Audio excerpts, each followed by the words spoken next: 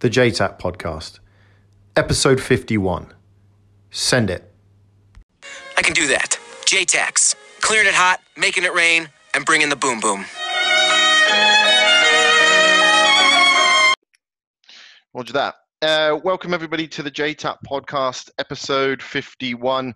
We're going to look at another side of fires here. Andy, appreciate you taking the time and sitting down with me. No, any dramas, mate.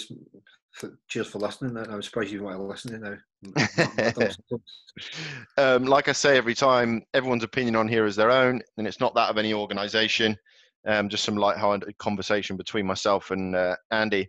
Andy, just obviously to give everyone a bit of a background of like your upbringing. Obviously, they might pick it up from the accent, but where do you come from? Where did you grow up? What's the sort of family structure? And what school looked like for you as a young man? Yeah, no, as you can tell from my accent, originally from Scotland, Glasgow. Grew up in Glasgow, and I'll try and keep my accent as English as possible. Try and enunciate my words. So grew up in Glasgow. Now, mum was a nurse, dad was a plumber, and school was all right for me. Now I done all right at school, but I sort of knew from a young age I was going to join the army. My uncle was he was in the military. And he in fact was in the regiment I ended up joining. Was a Falklands veteran, and so now I grew up around that, and so it sort of now made sense for me to join the military. Did he talk a lot about it? Your uncle, did he talk a lot about it, or did he bring it up? No, not at all. Now it wasn't until actually I came to the regiment that now I found out more about what had happened when they were in the Falklands. He never really talked to it. And he actually suffered from PTSD himself, because he never spoke about it. And so now it's interesting to see sort of things happening, sort of that vein now with people. Yeah, that is interesting, isn't it? A lot of people that I speak to, and on other episodes, they say that they know so much more about their ancestry and their family history when it comes to the military, post-service or once they've got a few years under their belt. But when they were young, it was just a case of, I know that there was something going on there. So obviously you're doing all right at school, but you had a passion for, joining the military itself. What was it, and how does sort of the recruiting process look for you up in Glasgow? How does that go?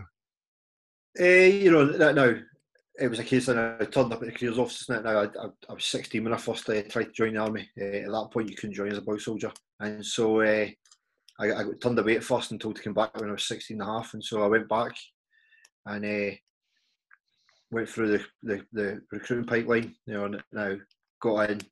Actually, now the recruiter said to me, "Sure you want to join this regiment?" I was like, "Yeah."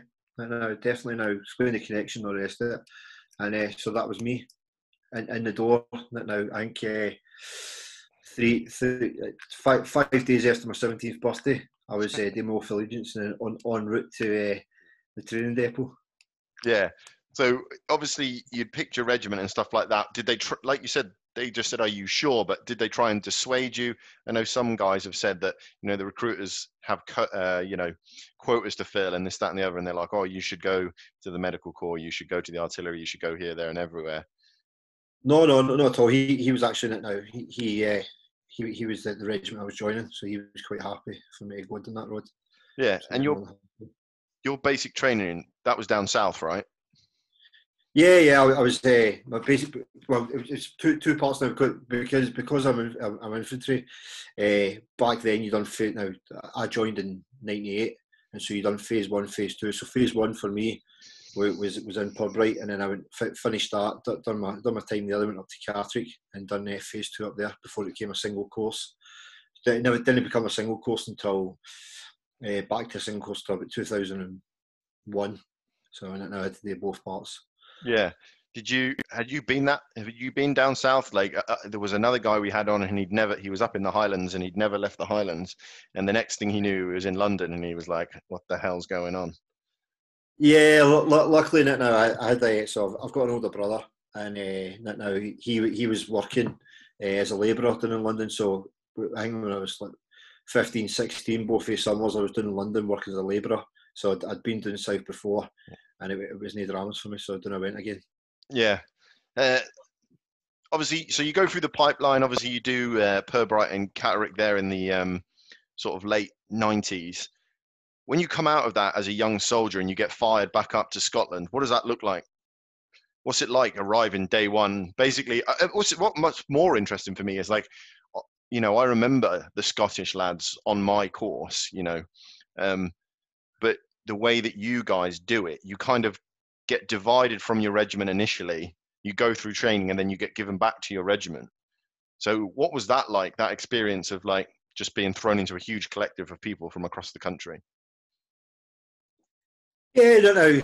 It was interesting to say the least. You know, now the majority of boys, at first the jocks never stuck together. We were split up, and then you sort of now split up into the different cat badges, and then you come together again. And it wasn't until sort of towards the end of Catterick that people started now breaking down into their different regiments and sort of forming the wee bonds, and then getting ready to go back up the road. So now it was interesting that now. Us and the Welsh stuck together a wee bit now. Some of the Irish, and then sort of depending where you were from England, and now we sort of bathed them off, especially the Southerners. So, young man turning up at your regiment day one, knowing everything, obviously, because you've just come from training, so you know absolutely everything you need to know. How long did it take for you to find out that that wasn't the truth?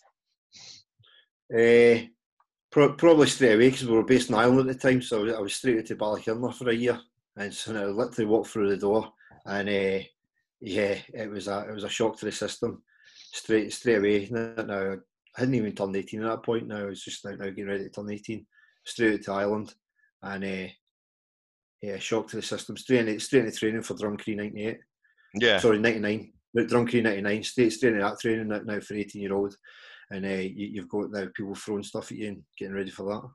Yeah, I mean, obviously that's quite good though, really. And as much as you know, you're a young man and you've just gone through infantry training, and I know that obviously public order and stuff isn't quite the same as, you know, taking trenches and stuff like that. But that you would go through training, but at least you got to go straight away and start, you know, being active and being part of something. A lot of guys don't get that. No, definitely not now. For some of the boys not now. So some of the guys that passed out went straight back to London. For me, I went straight to Ireland, and so now I was at Ireland for a year now doing stuff, and it was great, you know. And we worked a great rotation, and you were busy. And the good thing is that the locals spoke the language, so it made everything a lot easier, and you could actually just go on with things now. And it had its moments now, like everywhere, but it was good. Yeah. It was still a shock to the shock to the system, you know, and now sort of been thrown straight in there and having to deal with that. Yeah, I think we'll probably come back and draw some comparisons, obviously, with your later operational experience. Like you said, they were speaking the same language as you. You know, the street signs are the same, and all of that, that kind of thing. So it's an unusual situation. So you go back to the UK. Obviously, you've had a baptism of fire, which is probably no bad thing as a young man going into your unit. Probably come back to the UK, and you know you're part of it more than you would be if you hadn't been to Northern Ireland. What draws you towards being a shooter, like becoming a sniper? Does someone tap you on the shoulder and say, "Hey, we're sending you this direction," or was it something that you were had a passion for? I got posted to the training depot before that now. So I came back to the UK, done about a year or two in London, and then got posted to Pirbright as an instructor there. And so spent about a year in Pirbright, and obviously still there now. One of our sniper schools is there, and so now just seen that, and so I just decided when I went back to battalion, I'd stick my name down and then get myself on the course. Yeah, I mean that's a really interesting period of time as well. 1999, and then you come back to the UK in the 2000, and then 2001 changes obviously all of our lives, certainly our generation's life massively. And you obviously get sent to, you know, you're obviously doing all the right things. You know, you're getting an operationally focused thing immediately in your career. You're getting some training, you know, positions straight away. And you meet those guys from the sniper instruction team down at Pirbright. How quickly did it go from you coming back from Pirbright and saying, "Hey, this is something I want to do," to them saying, "Yeah, roger that," and then giving you that opportunity? It was probably about another year now. So I never actually done. I never done my sniper course till about August 2002. Okay. Now that's when I actually badged, was August 2002. Still using the L96s then. So some said Smith & Bender sights, some said the old ones with the T-bar on it. But you know now, it was So it was August 2002 when I badged.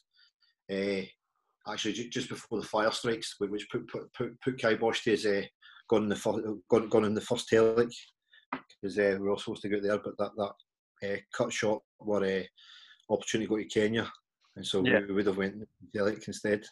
Yeah, did you do Fiasco or whatever, Fiasco? Yeah, I was on up Fiasco now in sunny Romford.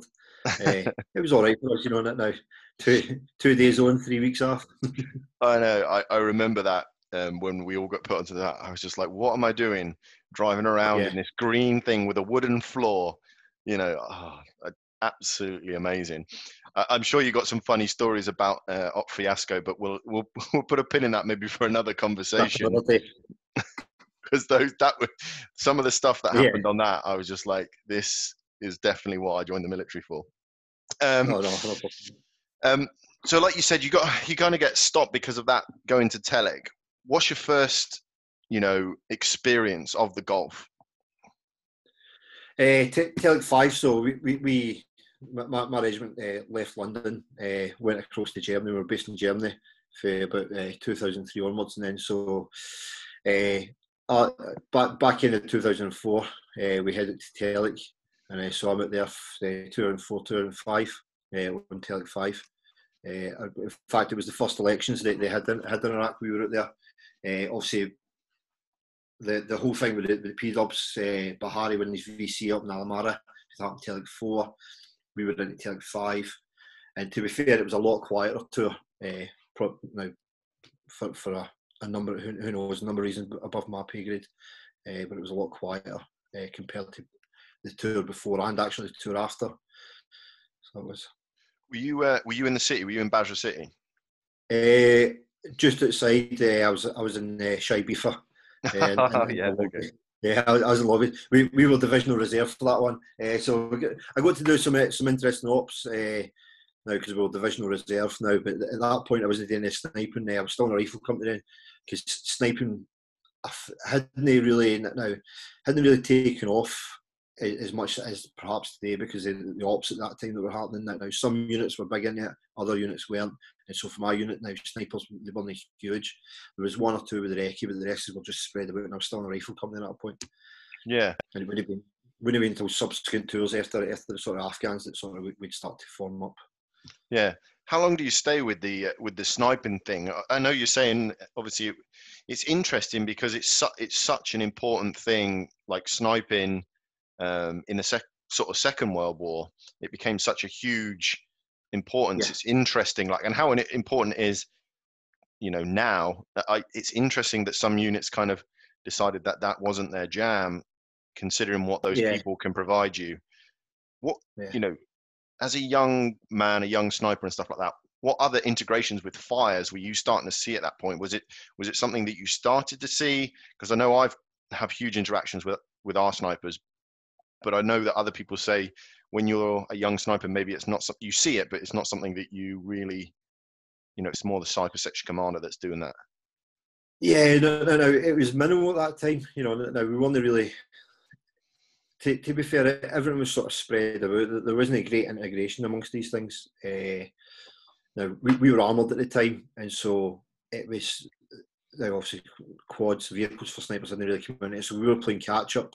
For everything we've done, now people were still trialling whether snipers would be in Warrior or whatever vehicle they could. Now we were making it up as we went along, really, and so now at that point it was difficult. Like I say, it wasn't until later on that we sort of started to integrate and understand the bigger thing later. Yeah. How long did you stay in that community before you went across to Fires? Fires, so I've only been badge 2002. Now, so it's probably there about 15, 16 years. Roger that. Now, I've only recently come across to the fireside life now, to the mortars. I've only been mortars now for about 2 years now. Yeah. But now, so I spent a long time with the snipers. So obviously, you've been a sniper for a long time, and you talk about obviously you were making it work, you're making things happen. When you roll out of Iraq and you move into other theaters, do you feel like because of the work that you've done, you start to get employed differently? Certainly. Now, so we were the first armoured infantry company going to Afghan, and the company commander at the time specifically asked for snipers to go with him. So we rolled out with 4 snipers, and so that gave him 2 pairs, and so that meant we could work a lot better. There's a lot more structure to it. And then as we build on that, I think it goes across for the same for the army actually. Now that Afghan really now brings snipers back to the forefront of what was happening. Now it's funny that now I always remember reading a book, and it's Sniping in France, 1914 to 1918, by a Major Hesketh Pritchard, and the comparisons between 100 years ago and now is unbelievable. That now the things that were happening then are happening now sniping wise. Now, so you start to see it build. Yeah, it's interesting that sort of that period between sort of the kind of the end of the Boer War, 1900s, and sort of 1901 to 1906. And they kind of like, they really, the new army is formed, people start wearing camouflage, people start firing, it's all about the rifle, it's all about, maneuver, it's all about dispersion of forces and all that kind of stuff, take an accurate shot while your body's moving. And then like 1906 to 1911, they suddenly decide that they need to get back into like columns and fixed bayonets and stuff. And you're like, then the First World War kicks off, and you're like, so everything you learned in the Boer War about being really good at marksmanship and cover and move and all that is just going to get parked, and we're all just going to get in trenches. Like 10 million soldiers dead because they decided to get back into trenches and attack each other, march towards machine guns and do cavalry charges towards machine guns. But anyway, I digress into history, which as always. I just think that there's some interesting lessons to be learned, that if people read a bit more, then we maybe wouldn't go back around these loops so often. Completely nothing. Now, one of the best things in that book now, because I was talking about the JTAC community now, and the snipers working with JTACs. Now, they talk about this one sniper reporting always now he'd always see a cat lying on top of the trenches every day, and now on the German side, and he's like, this is just weird. Now that's an empty sector. Why is it there? And so obviously now the flying corps are starting to come through at that time, so they send a plane up, and of course because it's seen above, you can see a massive headquarters that's been built there, all just because the sniper reporting a cat. And so that integrated at that stage now is maybe where we're going now. Yeah, absolutely. And I'm going to touch on a sort of a myths question in a second, but it's hugely important for us, and it's actually one of our requirements that we do remote observer controlling, where we speak with a remote observer, a trained observer, and they give us the target data, and then off of the back of that we do a control. What do you think the biggest myth about sort of snipers is? Because I know some units, they kind of, Sharp living out in a hut on his own, band of men living on their own, and I don't see that. But is that the myth, that you guys are just off on a hill? No, I think that is a myth. I think one of the biggest myths is that you have to be some sort of ninja, that you're just now everything. But now a sniper, or a sniper really is somebody who's just taking what he's learned at the very base level to the next level. Now as with everything, if your basic skills are good, and now you take it to the next level, that's it. And you're a wee bit geeky when it comes to things like shooting, a wee bit geeky when it comes to camouflage and concealment, that sort of thing, now, just like everything. That's how it is. It's just the fundamentals are just dialed up a little bit. Yeah, exactly, like everything. What was your first interaction then with a forward air controller or a JTAC properly that you can remember? That first Afghan tour, so I was there Herrick 6-7, and it was when we retook Muscala. And so in fact, we obviously had a JTAC attached to us in the company, and so now we had some great things. Now the first fob we rolled it to, we get told we're only doing it for 40 hours. 2 months later, we rolled back in, as always. But now, I can remember him dropping £500 bombs, you know, now in compounds or and about that sort of thing. But probably one of the best memories is where we were up in Muscat driving across the plains in the Warriors, and next thing you know, a Harriers flying towards us, really low level, right between the two lead Warriors, followed probably about 30 seconds later by an Apache flying between us, now right at ground level, and we're like, oh, that's cool. Yeah, it's good to have those guys on your side. It certainly gives you some confidence to go push out. What did you guys like have a conversation? Did you guys sit down, you know, before you went out and said, hey, this is what we can offer you, this is what we can offer you, and then like say, let's never be in the same place, or this is how we're going to do our business so we communicate with each other? See, now to be honest, looking back, no, it really was fragmented. Now, if I think back to it, now it was really fragmented. It was a case of, you know, now Snipers were doing their thing, the FST were doing their thing. It was just that now this was a company come on this plan, and so we'll just roll with it. Now there was never any chat really between us. Now we knew each other, we'd say all right to each other, but we never really sat down in a brew and had a chat. It was just now two separate groupings, sort of thing, unfortunately. But I think that now, looking back, it would have been better if we had that chat. Yeah, for sure. So obviously that's your first interaction. You come home from that, what lessons learned do you think? Because like you said, obviously back then you're going back and you're retaking ground. I'm sure when you went back out there again, it looked very different. It was much more of a holding operation. Oh yeah, massively now. Everything changed, rules and engagements a lot. But now it's funny that now you talk about remoting. Until I started listening to the podcast, until you stated it, now I realised that I'd actually remoted myself. You know, now it was a hellfire now into a building. I'd never realised that, because chatting away to an MFC who was next to me, who was then chatting away, and so now, and I says, yeah, can we get a hellfire in that building? And now that was simply remoting. And so that was my next tour, and it was now that was it. Yeah. Now, but obviously there was a lot more communication happening then. Yeah, I think a lot of people, maybe they do realise, but they you know, at the time they don't sort of, you know, capture on that moment. But a lot of the TACP stuff that happens is remote. You know, it's done off of your MFCs, it's done off of your snipers, it's done off of those trained observers, or, you know, those guys out there, you know, certainly, you know, machine guns and the javelin posts and all those guys with those incredible optics.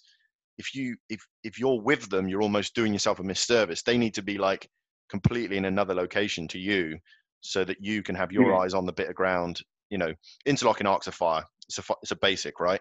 And there's no point no point you and me staring at the same bit of ground. No, there's no, because a hill's a hill. Now, what's in that hill? What's this? All right, then drop it. You know, now I'll shoot there. Yeah, absolutely.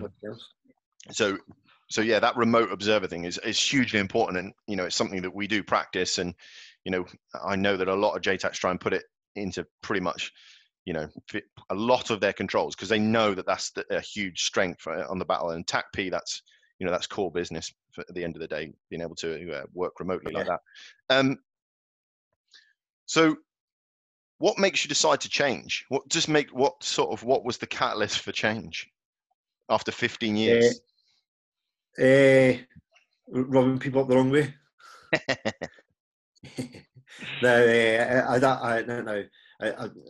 What one of the reports for a platoon commander I had says that, and I quite often speak my, not afraid to speak my mind, but invariably I'm right. But obviously, when you do that, you tend to rub people up the wrong way. And so I'd actually been away working elsewhere, and then I was coming back to battalion, and but I wasn't welcome back in. At the time, the wrecking snipers were still together for us; they hadn't separated yet, and so I wasn't welcome back in there by the head shed at that point. So that's the way it is, you know. You upset people, that's the way it is. You know what? It's interesting. Well, yeah, you know, relationships are hugely important, and it doesn't matter whether you're right or not. You know, the way you deliver things is hugely important, because you only get a brief snippet of time with these people.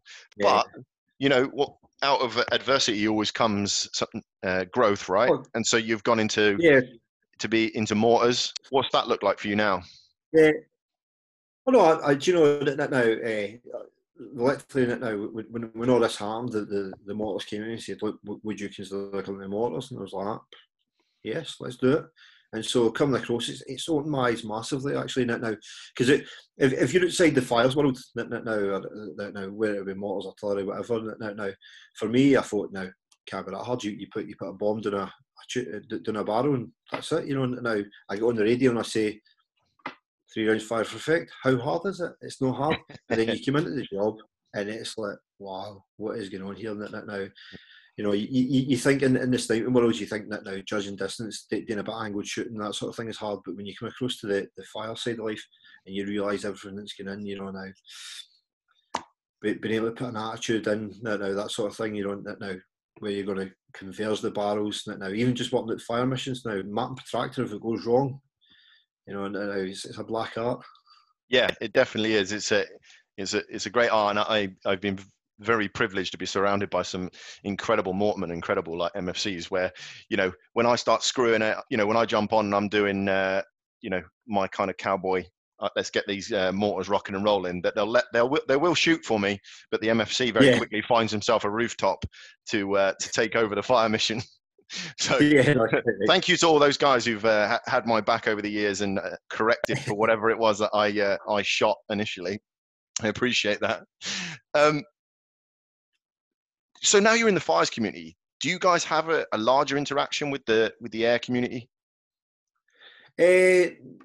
No, I think at the minute now, because we're changing roles, so we've moved into one of these new strike roles, and so the whole roles find its feet. And so at this minute in time, we're quite spread, and there's no that integration just yet. And so it's something we want to see, now. Even FSTs working together with the MFCs now, the whole fires community just come together and make life better for everybody, and it's something we're looking to work towards. Yeah, I think if I was going to make a single suggestion, it would be, if you're going to be that dispersed, I mean, I'm not going to dive into the tactics of it, but if you're going to be that dispersed and the TACP is not, fully integrated with all of these people, at the earliest opportunity, something's going to come unstuck. So I implore yourself and all of obviously my JTAC and TACP brothers to make sure that we're, even if it's just getting together around a brew around a table and stuff like that, that we're figuring something out for this new dispersed concept, because the further we can disperse, the better, right? But you still need to be able to shoot, move, communicate, even if you are hundreds of miles apart. If you were to be able to go back and speak to that young man, coming out of Pirbright or coming back from Northern Ireland, there's the one critical moment, maybe that telling him something about the way he carries himself, say, hey, don't worry about these things that you're going to learn. We'll teach you this. We'll teach you how to shoot. We'll teach you how to take whatever. But what sort of 3 things would you say to that young man coming into the military? What would I say to him? Believe in yourself, always.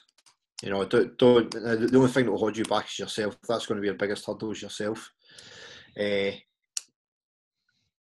Seize every opportunity and try and stay out of drama.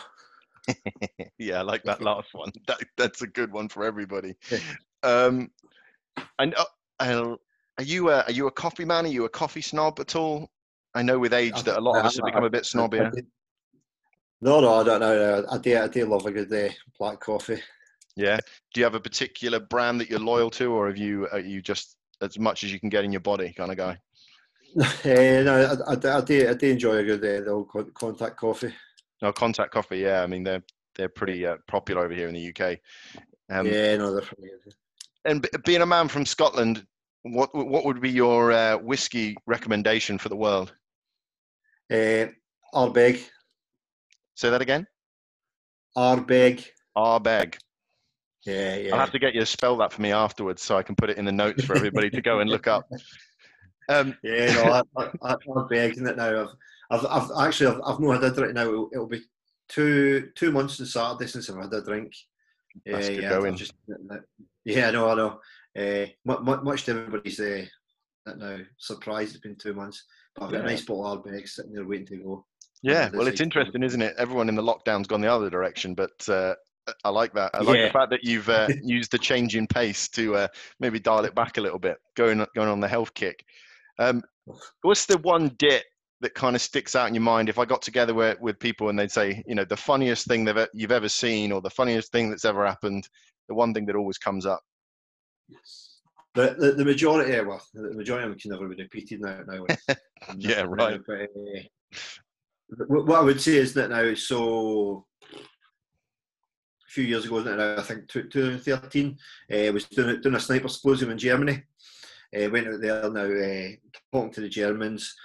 There was some American boys there for the gender, for the paramilitary group out there, brigade out there, sorry. Also snipers, some French guys, and we were all talking about now. The majority were talking about Afghan, the French boy was talking about Mali. Great stuff to chat. But on the final night, obviously there was me and 3 other boys from my regiment there, and we drank the place dry, a Jaeger to start with. So we went back to the sniper bar, and they've got all these lovely plaques and everything else on the walls. And so obviously now we thought, right, we're going to have to rob something, aren't we? Oh God! And so So I was like, right, I'll take this. My mate, he decided that he was going to try and rob a K-bar knife. And then the American stood there. There was one American stood there, and he's like, "I really want part of this. How do I get involved?" And we're like, "Just take something. He's like, "No." So anyway, we wake up in the morning. We were spoiled. So we get taken to the airport. But what they'd done was the Germans, obviously, they were kicking off because all the stuff was missing. And what they'd done was they dropped us off to go shopping for an hour. Went back and searched for bags and found everything. And I came back to my bag with a nice sign on it saying "fuck you." Well, at least they had a good sense of humor about it. You know what I mean? At least they played it smart. I like that. Took it in good faith. If I was going to send you away now to do your job, but on a desert island, what 3 items would you have to take with you? I'll let you take a radio and a set of ANSELs, because obviously we can't do it without communicating. But what 3 other items would you take with you? MFC. Unfortunately, that's the job, man. That's the one you got. That's I'm the one happy MFC. Now I'll bring the rain these days. Bring the rain. So the first thing I'd probably bring, obviously now a map. Need a map. So I've got my radio. Compass, and then probably some tunes. Okay. Just for them downtime, Yeah, you're kicking back on the beach, drinking some coconut water. Yeah, exactly. Now, when you're waiting for the motor line to hit now to catch up, you've got some tunes there and ready. Yeah, coconut water and some tunes, mate. I really appreciate you taking the time, Andy. If you had one closing thought across the whole community, no matter where they are, ground, air, fires, or otherwise, serving or veteran, what would that closing sort of thought be? I guess now that we talk about, now you say they're serving or veteran, now it doesn't matter what regiment, what cat badge, now what service you're even in, you never stop being part of the family, and so that family's always there for you. So now you're always there for it. Now you're always part of it. Just never forget that. Roger that. Yeah, we're stronger together, that's for sure. I appreciate you taking the time, mate. Thank you so much. Well, thank you very much for having us. Thank you, and I appreciate you taking the time to listen. All our podcasts sit on the 9 Foot Night Killer Collective, Soul Feed, Forge Not Made, and the JTAP podcast. Take some time, maybe listen to one of the other podcast series that you're not listening to, and give us your feedback. All these things only happen because of the 9 Foot Night Killer community, and we really appreciate them. Thank you, everybody, for listening.